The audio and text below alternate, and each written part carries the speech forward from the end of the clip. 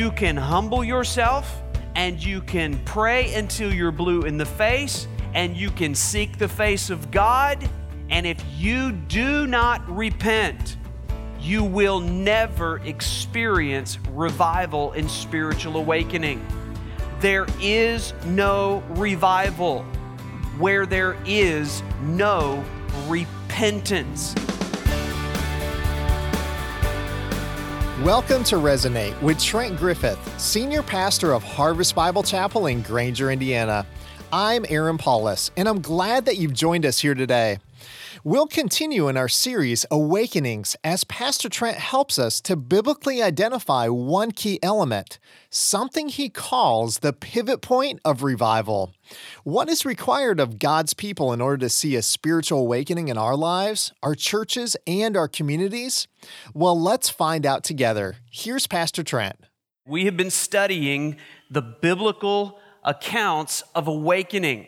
You've seen stories, you've heard reports of how this has happened in the past, and if you have any spider sense at all, you know it needs to happen again, all in favor of an awakening. So how does this happen? What is the common denominator? Well, we've seen a verse in Scripture that tells us there are 4 conditions of revival. In 2 Chronicles chapter 7, verse 14, a very familiar verse, tells us, if my people who are called by my name will do these 4 things, humble themselves. And we've seen a king in 2 Chronicles who humbled himself. His name was Rehoboam. In 2 Chronicles 12, we studied how he humbled himself, and yet he stopped short of some of the other conditions. He prayed. We looked at a king who prayed. That's a condition of revival. That was King Jehoshaphat, and he prayed, Lord, we do not know what to do, but our eyes are on you. We need to pray that same prayer if we want to meet God in awakening.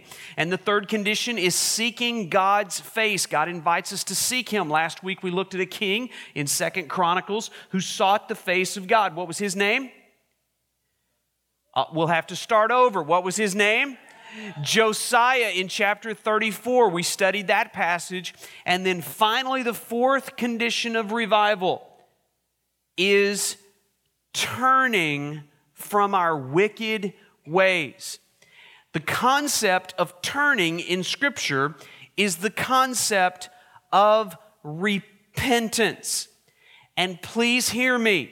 You can humble yourself and you can pray until you're blue in the face and you can seek the face of God. And if you do not repent, you will never experience revival and spiritual awakening.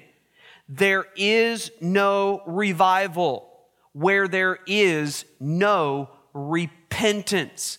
Repentance brings the change. Without repentance, any claim of revival will be short-lived and shallow emotional experience. We need to change when we seek the face of God. We need to change when we pray, and we need to change when we humble ourselves. We've seen this cycle throughout biblical history and even American history. We are supposed to be on mission and in worship, in love with Jesus Christ, and yet at times we become idolatrous and immoral and we decline. That inevitably invites the discipline and invites the judgment of God upon His church. And yet if we are wise in those moments, we will cry up to God in humility, in confession of sin, in repentance, and God responds by sending revival to the church, spilling over into awakening in the community, getting us back in worship and back on mission with God. And that cycle happens over and over, and it certainly needs to happen again. So this morning, we're going to talk about the pivot point of revival, turning or repenting before the Lord. I'm calling us as a church to repent before God in brokenness, in humility, and in surrender. So let's give the concept of repentance a definition. Let's use this. Repentance is a turn away from sin and a turn to God after heartfelt sorrow over the pain that my sin is causing God, causing others, and causing me. Do you understand that when we sin, we bring pain to the heart of God? God loves us so much, He wants to shine Himself through our lives. And yet when we fall away or we deliberately disobey, that mars the glory of God. It causes pain and grief and sorrow. God is a personal God, and we can cause Him pain by our sin. Not only the pain we cause to God, but repentance happens when I realize the pain that my sin is causing others. I would venture to say in a crowd this size, there are people who are carrying a burden for you to repent, because what you are doing is causing such pain and heartache in their lives. Children causing pain to parents, parents causing pain to children, and friends causing pain to other friends and neighbors. It causes pain. Stop the pain. Repent. And recognize the pain that your sin is causing yourself. What you thought was going to bring joy and happiness and fulfillment, when we sin and violate the Lord's command, we realize it brings nothing but sorrow and pain in the long run. How do you get rid of the pain? Repent. Repentance is the first word of the gospel. The reason I say that is because repentance was the first word of all of the Old Testament prophets. It was the first word of all of the apostles, and it was the first recorded word in Scripture of the Lord Jesus Christ. He said, "Repent, for the kingdom of God is at hand." Where there is no repentance, there will be no revival. That's how important this concept is. Repentance is the way out of every ditch that you have slid into. Repentance is the way back from every wrong turn you've taken. And it is the way home after seasons of wandering and playing around and goofing off. God calls you back to Him in repentance. A lot of people make a mistake when they think about Christianity. They think Christianity is all about being good. If you want to be a good Christian, you should be good. That is not entirely accurate. If you want to be a good Christian, then be good at repenting. Being a Christian is not about never falling, never stumbling. We all fall in many ways. Being a Christian is about the ongoing process of repentance in my life. Every time God shows me a need, every time I wander away, God calls me back. If you want to be a good Christian, then get your PhD in repentance. It is something that will happen over and over in our life, not just to begin the Christian life, but an ongoing, never-ending process. In the 1970s, in Romania, Christians in that little country were under communist rule. They had a dictator there. His name was Nicolae Ceausescu, who made life miserable for all of the citizens in Romania, but especially for Christians.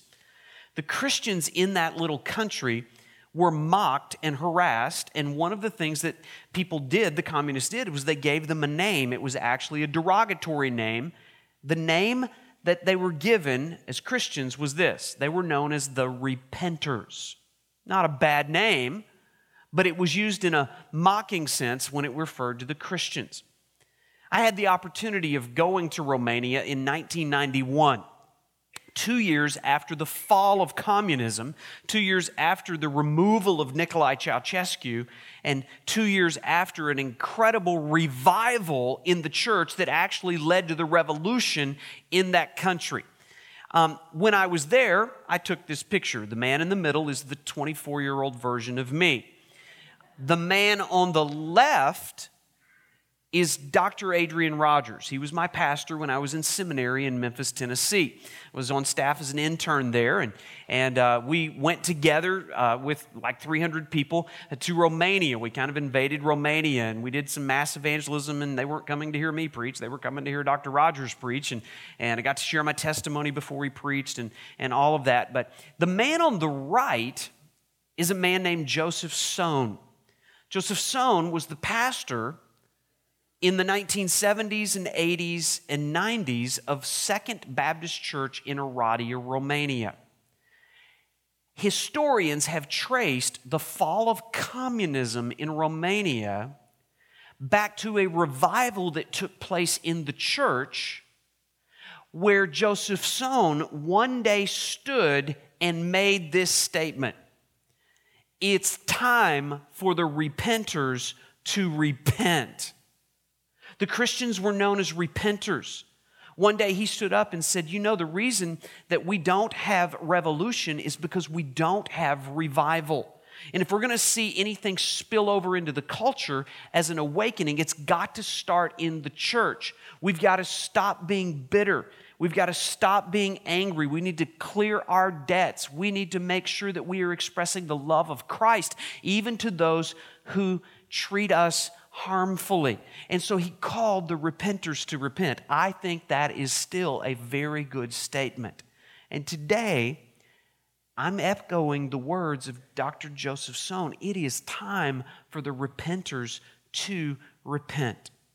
And so here's the first point of the message. A repenter sees the need for repair. Get your Bibles open to 2 Chronicles chapter 29.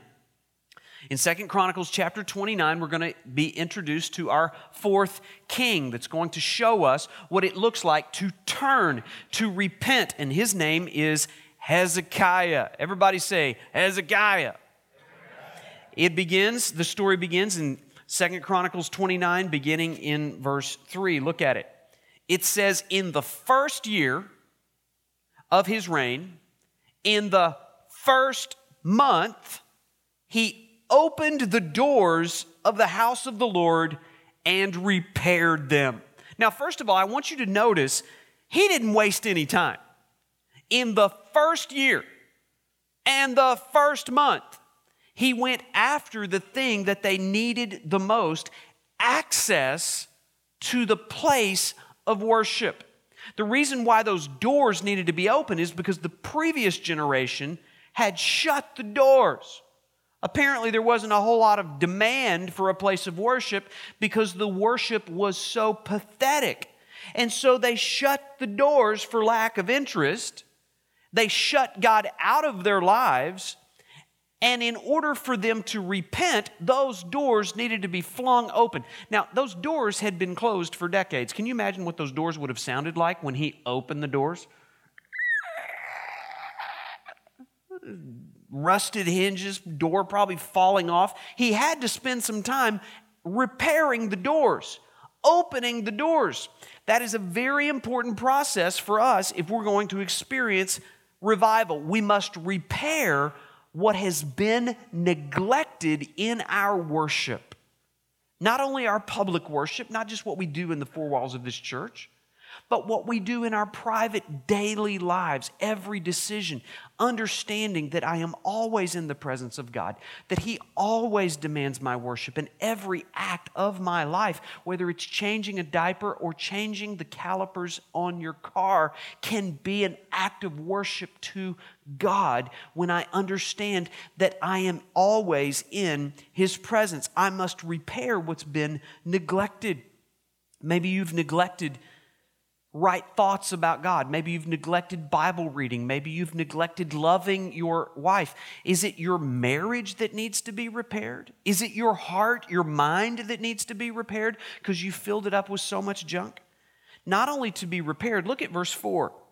He brought in the priest and the Levites. Now, I don't know what they'd been doing. The doors had been shut. I don't know if they'd been playing golf or I don't know, but they weren't busy.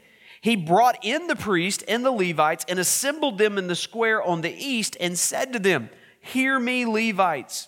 Now consecrate yourself and consecrate this house to the Lord, the God of your fathers." And he says, "Carry out the filth." Would you just underline that phrase?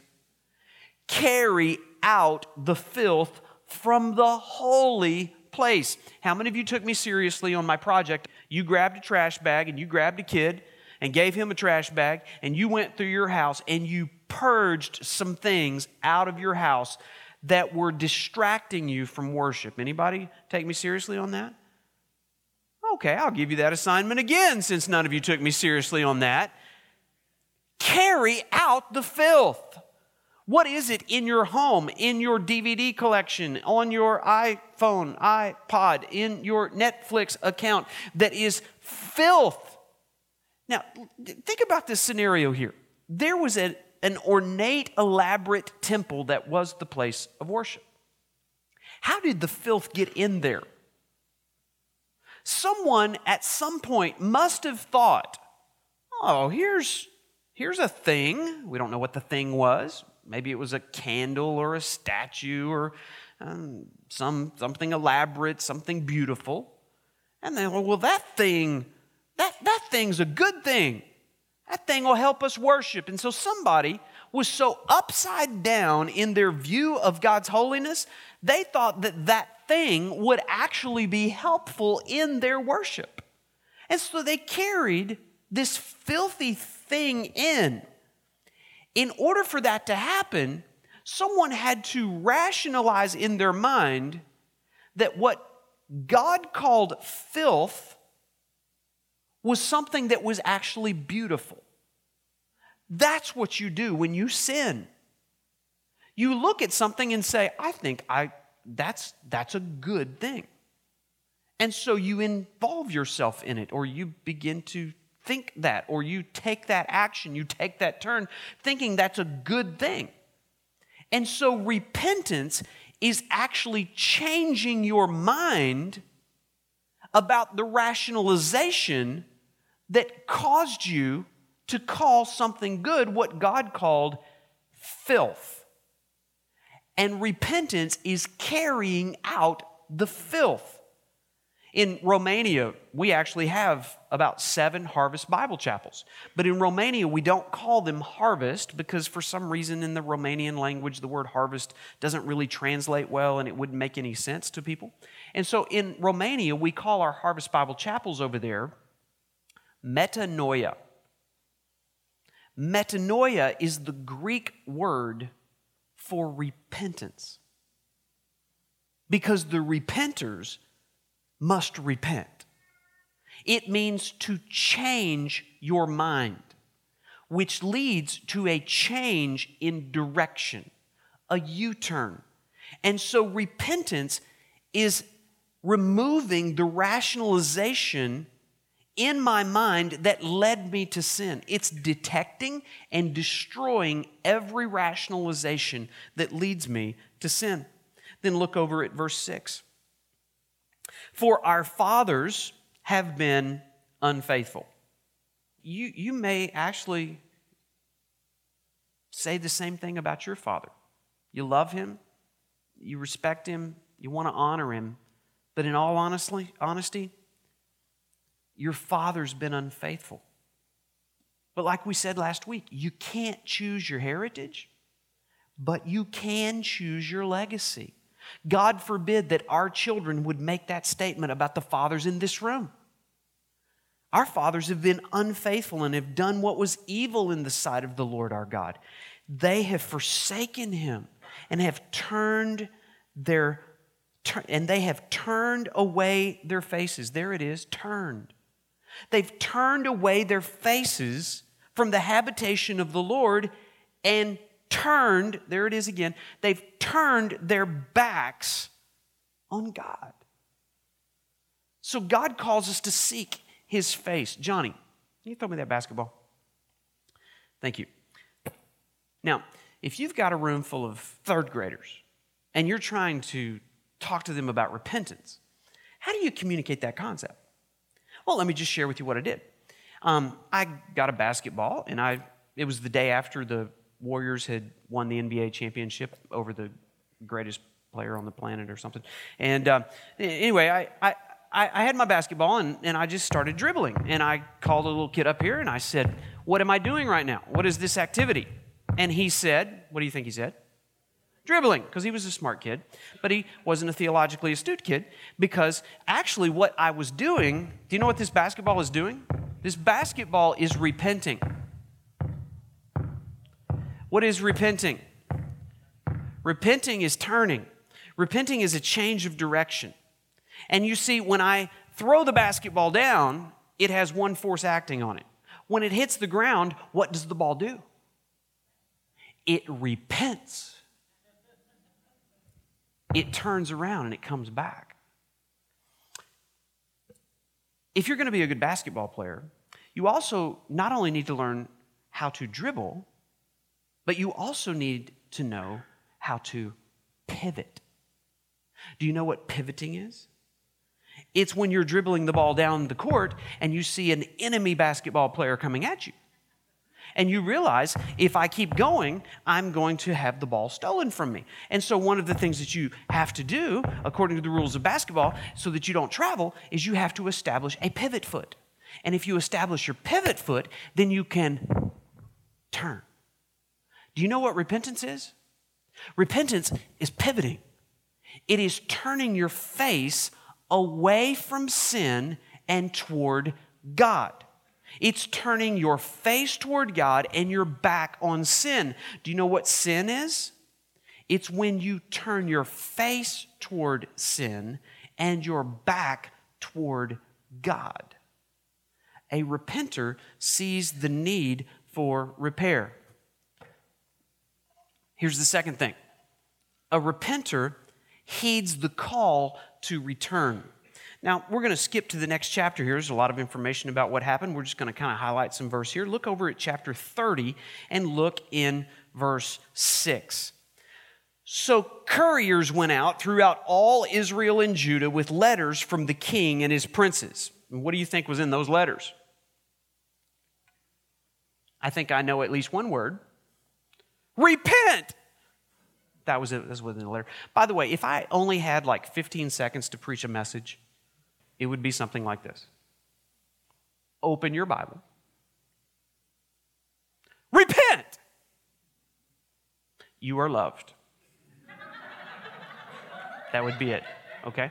So the letters from the king went from his princes, and the king had commanded, saying, O people of Israel, return to the Lord, the God of Abraham, Isaac, and Israel, that he may turn again to the remnant of you who have escaped the hand of the kings of Assyria. Do you know what God does when you pivot to him? He pivots to you. If you return to him, the promise is he will return to you. Verse 7, do not be like your fathers and your brothers who were faithless to the Lord God of their fathers, so that he made them a desolation as you see. Do not now be stiff-necked as your fathers. Do you know what a stiff neck is? That's a neck that won't bow. God's given you some very concentrated muscles there in your neck.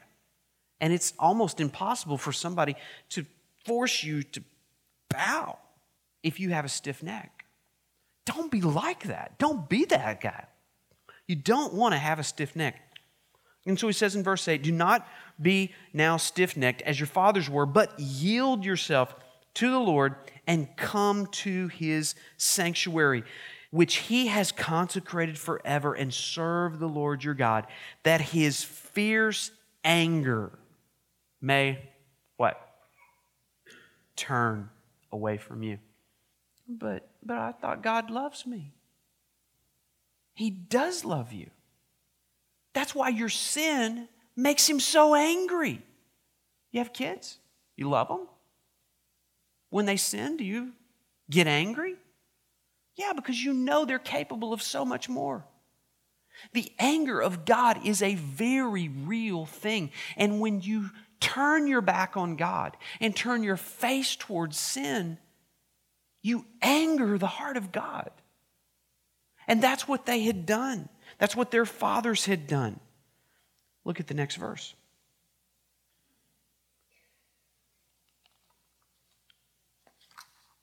Look at verse 9.